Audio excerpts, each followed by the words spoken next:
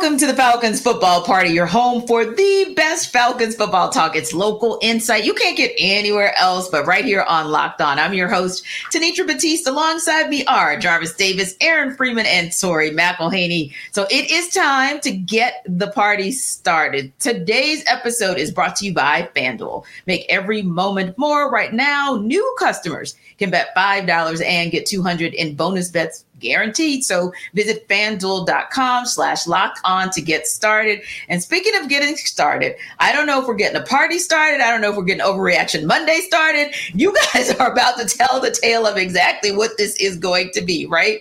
So this is our top three with JD, Free, and Tori. So let's go into it, guys, about your takeaways from the game. Jarvis, give us the first of the takeaways. I think the overall takeaway for me is the fact that I felt like the defense played well enough to win on the road. When you talk about going into a ruckus environment and the Lions coming off a loss, you know they're going to be amped up, and that's exactly how it played out. And for the Falcons, obviously had a little issue with, Jared Goff having time to throw the football in the first half of the game. I really felt like they turned that up in the second half. You started to see him kind of get a little flustered and look like the Jared Goff that was traded away from the Rams because they felt like they couldn't get him over the top to win the Super Bowl. And so it just... For me, they just didn't finish, right? They didn't put him on the ground. They didn't officially put him on the ground. So you see the 0 sacks and you say, oh man, they didn't get to the quarterback. But if you look in the second half of that game, you say, okay, all right, Grady Jarrett, David on your model start working together. You start seeing some of the stunts. They start moving around a little bit, making those offensive linemen move their feet a little bit more so than they did in the first half. And you just start to say, okay, all right, you see the capabilities there on the interior. You just, think that you look at a guy like Bud Dupree taking advantage of a third or fourth string tackle at that point. They lined them up over there and trying to take advantage of that. So I think that to give up only 20 points to a team that is more than capable of putting up 30 points on any given basis, have one of the hottest offensive coordinators in the NFL last year, Ben Johnson, I think that they played well enough to win. And it's just unfortunate that the Falcons weren't able to take advantage of that. I agree, Jarvis. There was a lot of 3 and outs, and you gave your offense a lot of opportunities to take advantage of all those defensive stops, and you just didn't see the offense do their job. Yeah, I mean, even Arthur Smith said that, and he made the comment on Monday, looking back on the game, he's like, our defense, and he made a comment where he was like, we have a lot of salty vets on defense. And I loved that term because I definitely feel that when they're playing. And he's like, we had chance after chance after chance, especially in that third quarter where the defense gave the ball back to your offense 4 times and you don't do anything with that. You get no points out of that. And that's what hurts. And I think that's what, Jarvis, you're talking about, no sack numbers weren't there, but I think they had 9 or 10 QB hits. So even though the sack number wasn't there, they were getting after Jared Goff, and a lot of those did come in the second half in comparison to all the time they had in the first half. So I think that what you're seeing is this defense continues to show up over and over again over these first 3 games. Yeah, and just to piggyback on that, I think that in the league where a team is scoring 70 points, another team scoring 41. If you can hold a team to 20 with a high octane offense, then that's a good thing. That's a winnable game because I'll be honest, Tori, I was telling Jarvis and Aaron this last night when we did postcast. I thought this was going to be a 20-17 game or a 24-17, and the Falcons could have been on either side of it because as long as they could hold down the Lions offense and keep them from just going berserk, they had a chance. So, yeah, it is disappointing that the defense did their jobs in holding them to essentially under 3 touchdowns, 3 touchdown scores, and you couldn't make anything matter. And then Jesse Bates, the energy that came out of that interception, like you gotta take it and you gotta do something with it, right? And we don't mean, pinning the other team in deep in its territory. We don't mean a field goal. We mean a score. Like you gotta get in the red zone and you gotta make something happen when that guy keeps doing the things that he's been doing in all the games, but especially Tori in this one. Yeah, well, it's funny that, you talk about, I even joked during the game. I was like, at one point, this game should have been 6-3. If you take away that 45-yard touchdown pass from Jared Goff to Sam Laporta. Yep. Mm-hmm. If you take that away, the busted coverage away, we were going into probably a third quarter, fourth quarter without a touchdown. So I think you also have to have that perspective too, that it was like one miscue led to a 45-yard explosive touchdown. Mm-hmm. Without that, we're talking about a different defensive performance as well. So all of these things, I think, build off of each other. Yeah, definitely. I would agree. Yeah. It's one of those where, you just kind of saw that it was almost like a slow burn unraveling, if I might say. So Aaron, what is your second top three of the top three takeaways? Yeah. Talking about the offensive struggles, it's all about the early down struggles, right? Yeah. The Falcons could not run the ball. They've been very consistent running the football on early downs. That's been sort of their identity over the last year, and they've been very successful doing that. And kudos goes to the Lions defense. They shut down the run, and that forced the Falcons to have to throw the ball in a lot of those early down situations to try to get something going offensively. And they did not do well in those situations, giving up 3 sacks on first downs. That's basically going to get you way behind the chains. You're expected, when you're running the football like this team in the past on 1st and 10, you're going to get 4 or 5 yards a pop running the football, but now you have like 3 first downs where you get a sack and you're going into like 2nd and 17. And the fact that the Falcons were giving up those sacks, even in situations where they were going like max protect with like 7 and 8 blockers, sort of speaks to just, frankly, the offensive line got their butts kicked in this game. And that's going to be a challenge for this team. Like, if they can get that back on track, I think, this will be sort of a one-off sort of blip for this football team, but there's just no way that this team is really built to play from behind, the chains like they were in this game. Yeah, I think majority of offenses probably feel that way too. Everybody wants to make some progress on 1st and 2nd down, but I think too, like going off of the whole idea of the run game kind of not necessarily being there for the Falcons, it was interesting because I think it was Arthur Smith who said that for the first time in a long time, it felt like the Falcons didn't counter. And I felt like that was such an important way to put it, because we think about all last year, and I know this is a different team, completely restructured. I mean, they've brought in so many different pieces, but you think about all last year, when nothing was working, the run game was working. Yes. Mm-hmm. We can't say that was working for them in Detroit. And we saw what happened when you didn't have the run game, but you also didn't have some of the stuff that normally the run game kind of opens up for you, and the things that are working off of the run game, those things weren't working either. So now you're just in obvious passing situations. Yeah.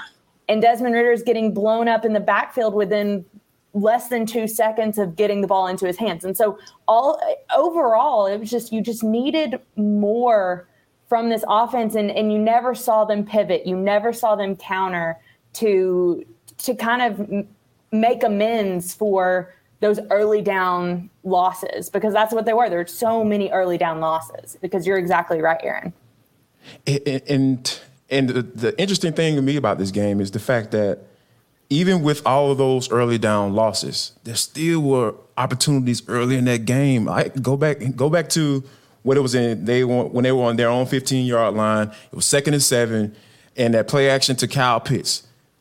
All he had to do was just put it on him. And he still had an opportunity for a chunk play, and it was just, even he had time, and he was sitting in the pocket, and he had plenty of time to make the throw, and he just couldn't make it. And it gave me eerie feels, like his jersey number changed from a 9 to a 1. It just I already knew. It started, and I felt like Kyle Pitts, the way he was running, he was just like, all right, here we go again. And we know that more, not saying that, Kyle Pitts was hot dogging it, but like it says something from a mental standpoint when your tight end knows that he doesn't have a chance to catch the football when a certain quarterback was throwing the football. And that's what happened with one. And you notice I'm not going to say his name, but when you just don't want him to get back into that mental space with the guy who's at quarterback now, Desmond Ridder. So that's one thing that I thought that was really interesting. I'm just like, all right, y'all, even though the offensive line played terribly, like Aaron said, there still was some opportunities there that they could have taken advantage of, and they didn't. Tori, what's our third takeaway of the day? Yeah, so I'm going to kind of move this forward a little bit because in the locker room, when you're talking to guys after a loss like that, a lot of times what they say, I hold a lot of weight to because it's like, okay, how are you going to respond to being shut out offensively? It was 20-6. You never got in the end zone. How is this offense going to respond to that? And I think it was really interesting because Drake London said something that I think is going to be, it has the potential to be a catalyst for this team kind of turning a corner moving forward. And he said, honestly, we got punched in the face today. And then talking to Bijan Robinson, he was like, yeah, that's what it feels like. And we can't let this be a setback for what we want to do in moving forward. So to me, like that's where this game leaves us. You saw what happened. It wasn't what you wanted. How do you take what happened this past Sunday in Detroit and make sure that you rectify it moving forward? Because the issues that we've seen over the first 3 weeks, no issues that we saw against Detroit were issues that just surprised us. They were still issues in the first 2 games, but against Carolina and against Green Bay, they found a way to get the win. That didn't happen against Detroit. So what do you do moving forward to fix the things that need fixing over the first 3 games? Yeah, and we'll talk more about that in the deep dive where we talk about what our concerns are, but also what the areas are where we're confident. But first, Jarvis, we know you got a little something to say. Folks, let me take some time out to tell you about FanDuel. Guess what? The football season is off to an amazing start. Well, the Falcons, not necessarily. They 2-1 right now, so they're trying to figure this bad boy out. But what I need you to do, I need you to go to FanDuel.com because it is the #1 sports book in America. So guess what? Right now, we are offering new customers get $200 in bonus bets guaranteed when you place a $5 bet. What? Oh my gosh, 5 to get 200. That is an easy decision. Do the math on that, y'all. $5 is going to get you $200 when you place a $5 bet. Win or lose, you're going to get in the bonus bets. What are bonus bets? Bonus bets is what you can use to apply to bet on the spreads, the player props, over-unders, and much, much more. Guess what, guys? You're talking about, all the people stealing all your information. You don't got to worry about that with FanDuel. They got you covered. You don't have to worry about that. It's safe, secure, super easy to use. So here's what I want you to do. Go to FanDuel.com/LockedOn and kick off the NFL season. That's FanDuel.com/LockedOn. FanDuel is the official sportsbook betting partner of the NFL. So Aaron, Jarvis sounded pretty confident about FanDuel, but I wonder who or what group he's confident about as far as the Falcons go, what group he's concerned about. But first, I want to hear about the groups, Aaron, that you are confident about. Who are you concerned about? Well, as Jarvis said, I'm pretty confident about the Falcons' defense overall. And the pass rush, I thought, took steps this week. They were relying a lot more on trying to get pressure with 4. They were able to get pressure with 4. That was something that I didn't really see in the first 2 games, that they had to rely a lot on blitzing. And I don't know if that's particularly sustainable unless you're Wink Martindale, the Giants defensive coordinator. He's just going to blitz every single time. But I think for the Falcons, ultimately for them defensively, they have to try to get pressure with 4. That's going to be their best path to success. So I'm more confident in the pass rush today than I was a week ago. I'm still concerned about the offensive line.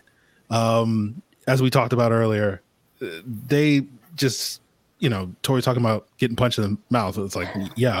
And they've been getting punched in the mouth the first 2 games as well. But as Tori said, like they were able to figure it out in the end in order to make the plays that they needed to win those games. And they just didn't do it this week. And they just kept getting punched in the mouth. And it was like, someone throw in the towel at some point, when it comes to, if you're using the boxing analogy. It's hard to kind of like look at the fact that this is a Detroit defense that had 1 sack coming into this game, and they leave this game with 7. And it's that's an issue. It just is. You cannot be giving that up. And Aaron, like what you're saying, there were a few of those that happened on first down. So when I was going back and kind of looking at these 7 sacks, all of them kind of have different elements to them, but something that I think even Arthur Smith was saying, 3 were on play action. 1 was kind of an overcorrection of one of the offensive linemen trying to like make up for the fact that on the last play it didn't work. Something that we're trying to do didn't work. 2 were on quick hits on the rush that guys just blew up their one-on-one. And there were a few times where Desmond Ritter gets the ball, he's turning around and boom, there's someone in his face. He just didn't have any time. And that was similar to kind of what was happening against Carolina with Brian Burns. There was only one sack that I think you could really give to Desmond Ritter as being kind of like, you held the ball too long. Like, you got to get the ball out in that situation. But that was one of 7 potentially.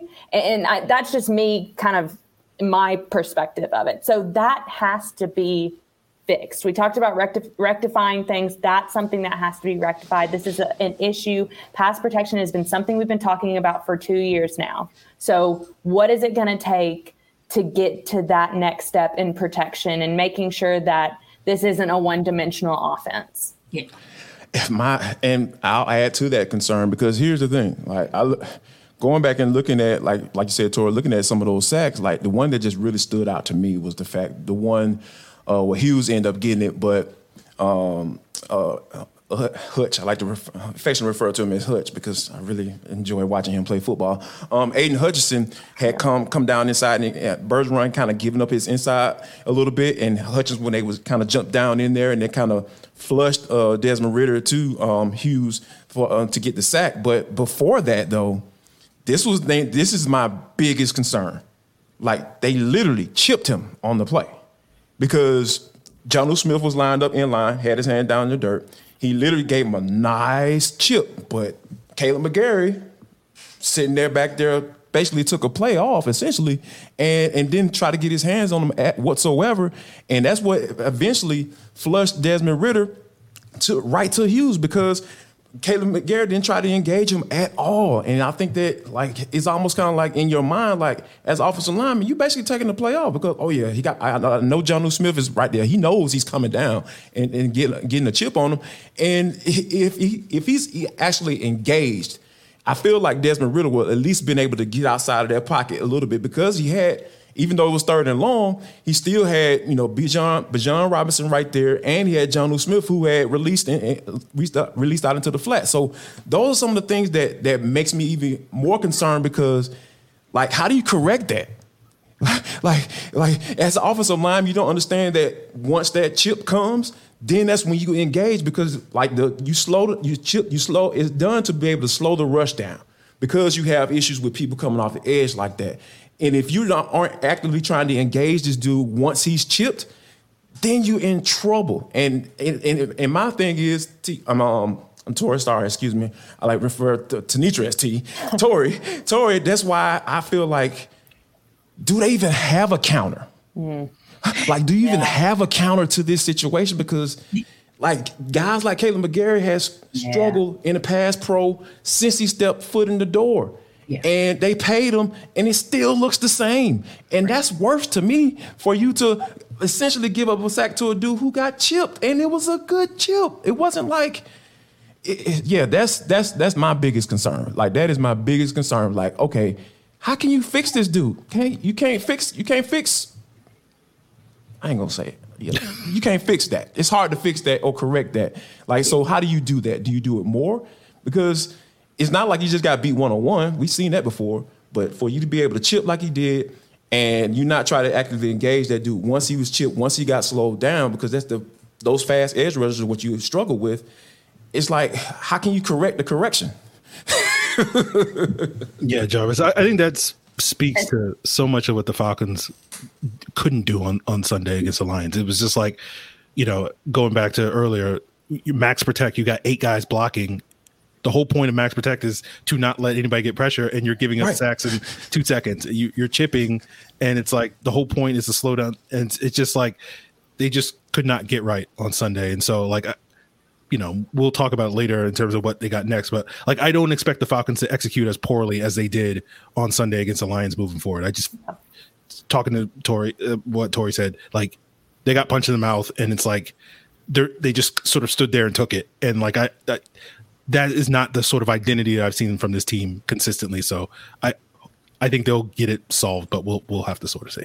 It's interesting too, because I think, like, this also talks to, like, I don't think that yesterday or Sunday's performance, because they didn't run the ball, because they had issues running the ball, that doesn't necessarily mean that I'm like not confident in this run game moving forward. I still think this is absolutely a strength of this team. I do think it's an identity of this team. And something that I thought was so interesting was in the locker room post game when Aiden Hutchinson says that this game did not go the way that I thought it was going to go. We thought that the Falcons were going to run the ball and go back to the run in the second half, and we thought that that's what they were going to do because that's their bread and butter and that's their foundation. And he's literally saying that didn't happen. And so we made things happen in our pass rush and able to kind of keep them on their heels a little bit. When Aiden Hutchinson says that, like that immediately puts up a flag in my mind to be like, the Falcons, it felt like they got away from what they do best. And we know that's running the ball. And so I don't think long term that the staple or the standard is this Detroit game. I actually think that this is a situation where it's like, we know how much better we can be. Let's go out and actually do that. Yeah, and it was concerning because you look at a Lions defense that's 18th in the league. They're just middling when it comes to run defense, but they looked like the San Francisco 49ers who are at the top of the food chain. I mean, it really looked like that. But I agree with you. I think for me, I'm still confident in the running game that it's going to do what it needs to do. It'll reset itself, and that will be the reset for the Falcons. However, what concerned me slightly was, what if Jacksonville actually gets ahead of things? Like, you know, they actually get a sizable lead, Calvin Ridley, but they actually get a sizable lead. They reset themselves from some of their challenges. And then the Falcons find themselves in a position that's even more kind of egregious than what we saw Sunday, right? And so my concern would be, I thought Ryan Nielsen did a fine job of resetting the defense. I don't feel like Arthur Smith and Dave Ragone reset that offense as well. So that would be my concern. If you get down and you're going to halftime, how quickly and how effectively can you reset so that your run game can actually get some traction? Because we all know oftentimes a run game doesn't get the traction it needs in that first half, but that second half, there's a reset, and slowly but surely that run game comes up. Real quick, Tori, any other like concerns that you want to share, anything you're confident in that we didn't talk about? Yeah, so a concern of mine, just kind of knowing from talking to Arthur Smith on Monday, it really does seem that Troy Anderson, the injury that he sustained at the end of the game, is going to be more significant than I think maybe anyone originally thought. Arthur Smith said the prognosis does not look good at all. He wouldn't say anything officially whether or not Troy Anderson is going to be out for the season, but he just kept saying it didn't look good. And for Arthur Smith to say that when there hasn't been official word, that concerns me. Now, what does that mean for this position group, this inside linebacker position group moving forward? I think Nate Landman did a good job against Green Bay when Troy Anderson was in concussion protocol. I think he really stepped up and played really well. He was one of a key surprise for me. So I think you're in a good spot there, but I wouldn't be surprised if moving forward we don't see the Falcons maybe working out some guys, especially if this is a long-term thing for Troy Anderson to miss a significant amount of time. That's a concern for me. What does the long-term health of this position group look like without Troy Anderson in it? Yeah, and listen, to our everydayers, if you want to chime in, and I know we got so much that we want to talk about, but we got to move on. If there is an everydayer who wants to chime in, there's a really cool way for you to do that, especially with Jarvis, and it's called subtext.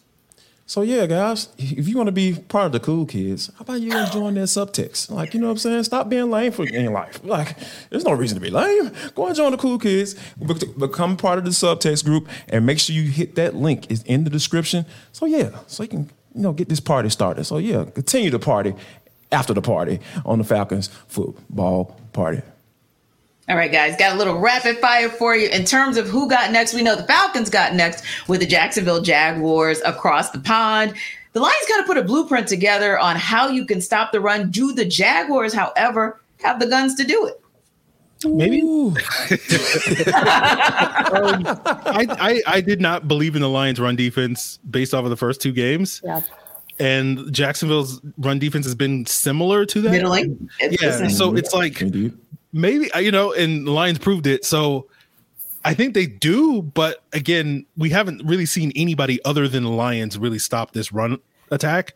So I still have confidence that the Falcons will get back to reestablishing the run, but maybe Jacksonville does have what it takes because we know they're going to be focused on it. My thing is it's going to be more about the Falcons than it's going to be about Jacksonville. If the Falcons come out and say that we're running the dang ball, they're going to run the dang ball. They have shown time and time again that they can. I think that Jacksonville has some good key pieces on defense, but I think if the Falcons take ownership of that, then it's on their shoulders to do it. And I just think about like who's lining up on the other side of the football for the Falcons, right? Like I think about a guy like Trayvon Walker, not necessarily a sack guy, but he's disruptive. So guys like that who are normally disruptive, and up and down the defensive line like that, those are guys that you need to be concerned about in the run game. So is Caleb McGarry going to be able to get from an outside zone standpoint, be able to cut him off like that when Bijan Robinson is trying to get outside, or is Jake Matthews going to be able to cut him off if they're trying to run that outside zone, or if Desmond Ridder going to be able to see, okay, they got numbers on this side, so I might need to do a check and flip the play to the other side. It's just those little different things that I feel like this is going to be the answer to this question, because are they going to be able to fine-tune some of those things? Like we talking about the corrections, not necessarily talking about that. I'm talking about fine-tuning things. There's some. How can we get ourselves to put ourselves in an advantage? And I think that starts with identifying the guys who can erupt that running game specifically, and making sure you're getting those guys blocked. And I think that they can do it, because I trust Arthur Smith. Like I really like what he does on Sundays at 1:00, and I think that he's going to be able to do this. Not this Sunday. It's going to be a little early. Yeah, it's going to be a little early. I'm about to get up a little early to get this thing figured out. But we're going to be checking it out, and I definitely think that Arthur Smith is going to try to get this thing figured out for sure. Yeah, and I think the Jacksonville Jaguars have the guns to do it. We, of course, know one of the guns in Foye Oluokun as well as Trayvon Walker, and they can get it done. But I think you guys are on to something. There's a level of pride that I feel like the Falcons have that's going to put them back, going to reset and say, not again. We're not letting this happen 2 weeks in a row. Now, if it happens 6-7 weeks down the road, hey, fine. It happens to all the teams in the NFL. They have off weeks, right? But I don't think this Falcons squad, and it's something, Tori, that you mentioned, how we talked about last year, the year before, and for Jarvis, probably a lifetime since he's seen a real pass rush. But the one you saw yesterday makes you confident that it's here to stay, right? And so you just want to make sure that this doesn't become, that the Falcons we saw on all sides of the ball, first and second game, but particularly the offensive side of the ball, they show up. And even in special teams, that Younghoe Koo shows up like the Koo that we know he can be, then yeah, it doesn't matter if the Jaguars have the guns or not. I don't think the Falcons allow them to use those guns. Now, I think we're all committed to, it sounds like we're in agreement when we're talking about resetting or regressing. It sounds like to me, we all believe that the Falcons are really going to reset. So let me ask you this question. If indeed they're not going to regress and lose to the Jaguars, but we think they're going to reset and win and beat the Jaguars, who's that next guy for you who needs to step up and make it happen? For me, it's Jeff Okudah, right? I was happy to see him out there for the first time last week. We know Calvin Ridley can do Calvin Ridley things. We know Trevor Lawrence likes to throw him the football. It's not to say that he's the only receiver that Jacksonville has, but, on the outside, it's going to be A.J. Terrell. We know A.J. Terrell's good, right? We've seen that for 3 years now. We don't know if Jeff Okudah is good. We think he can be good. And what we saw on Sunday, I thought was very promising, but we're going to definitely need him to step up. And if he does, and I think this defense can take even a bigger step forward and become legitimately one of the better ones in the league.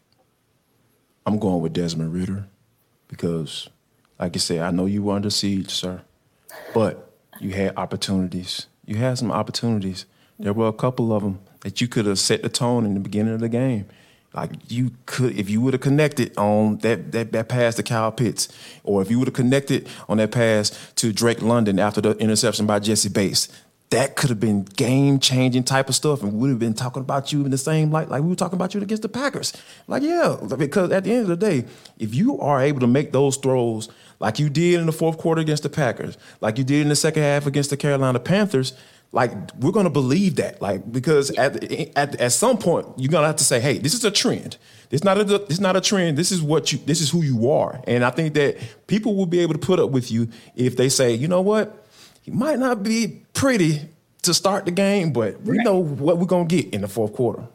Yeah, for me, it's definitely just not a person. It's the offensive line. We've talked this entire show about the offensive line and what we need to see from them moving forward.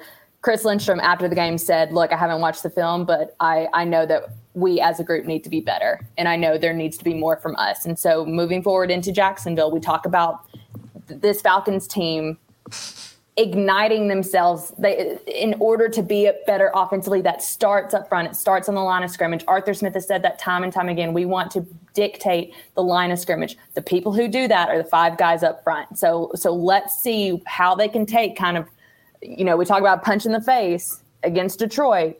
How did they change it going to Jacksonville or playing Jacksonville in London? Yeah, and we've talked about the front 7, but I want to break them up just a little bit more. And what I want to see, or who I want to see step up, I'm just going to give it to a group, the linebackers, because Grady Jarrett did what he was supposed to do. David Onyemata did what he was supposed to do.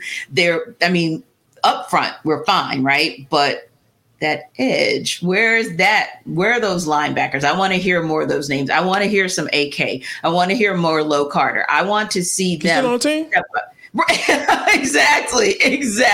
Because we talk about change, and I think everybody's like, "Where the heck is 47? He's 17 now." Yeah, I think you need to go back to 47. Because maybe go back. Right. I don't even know who that is. Who that? Yeah, who Craig? Who?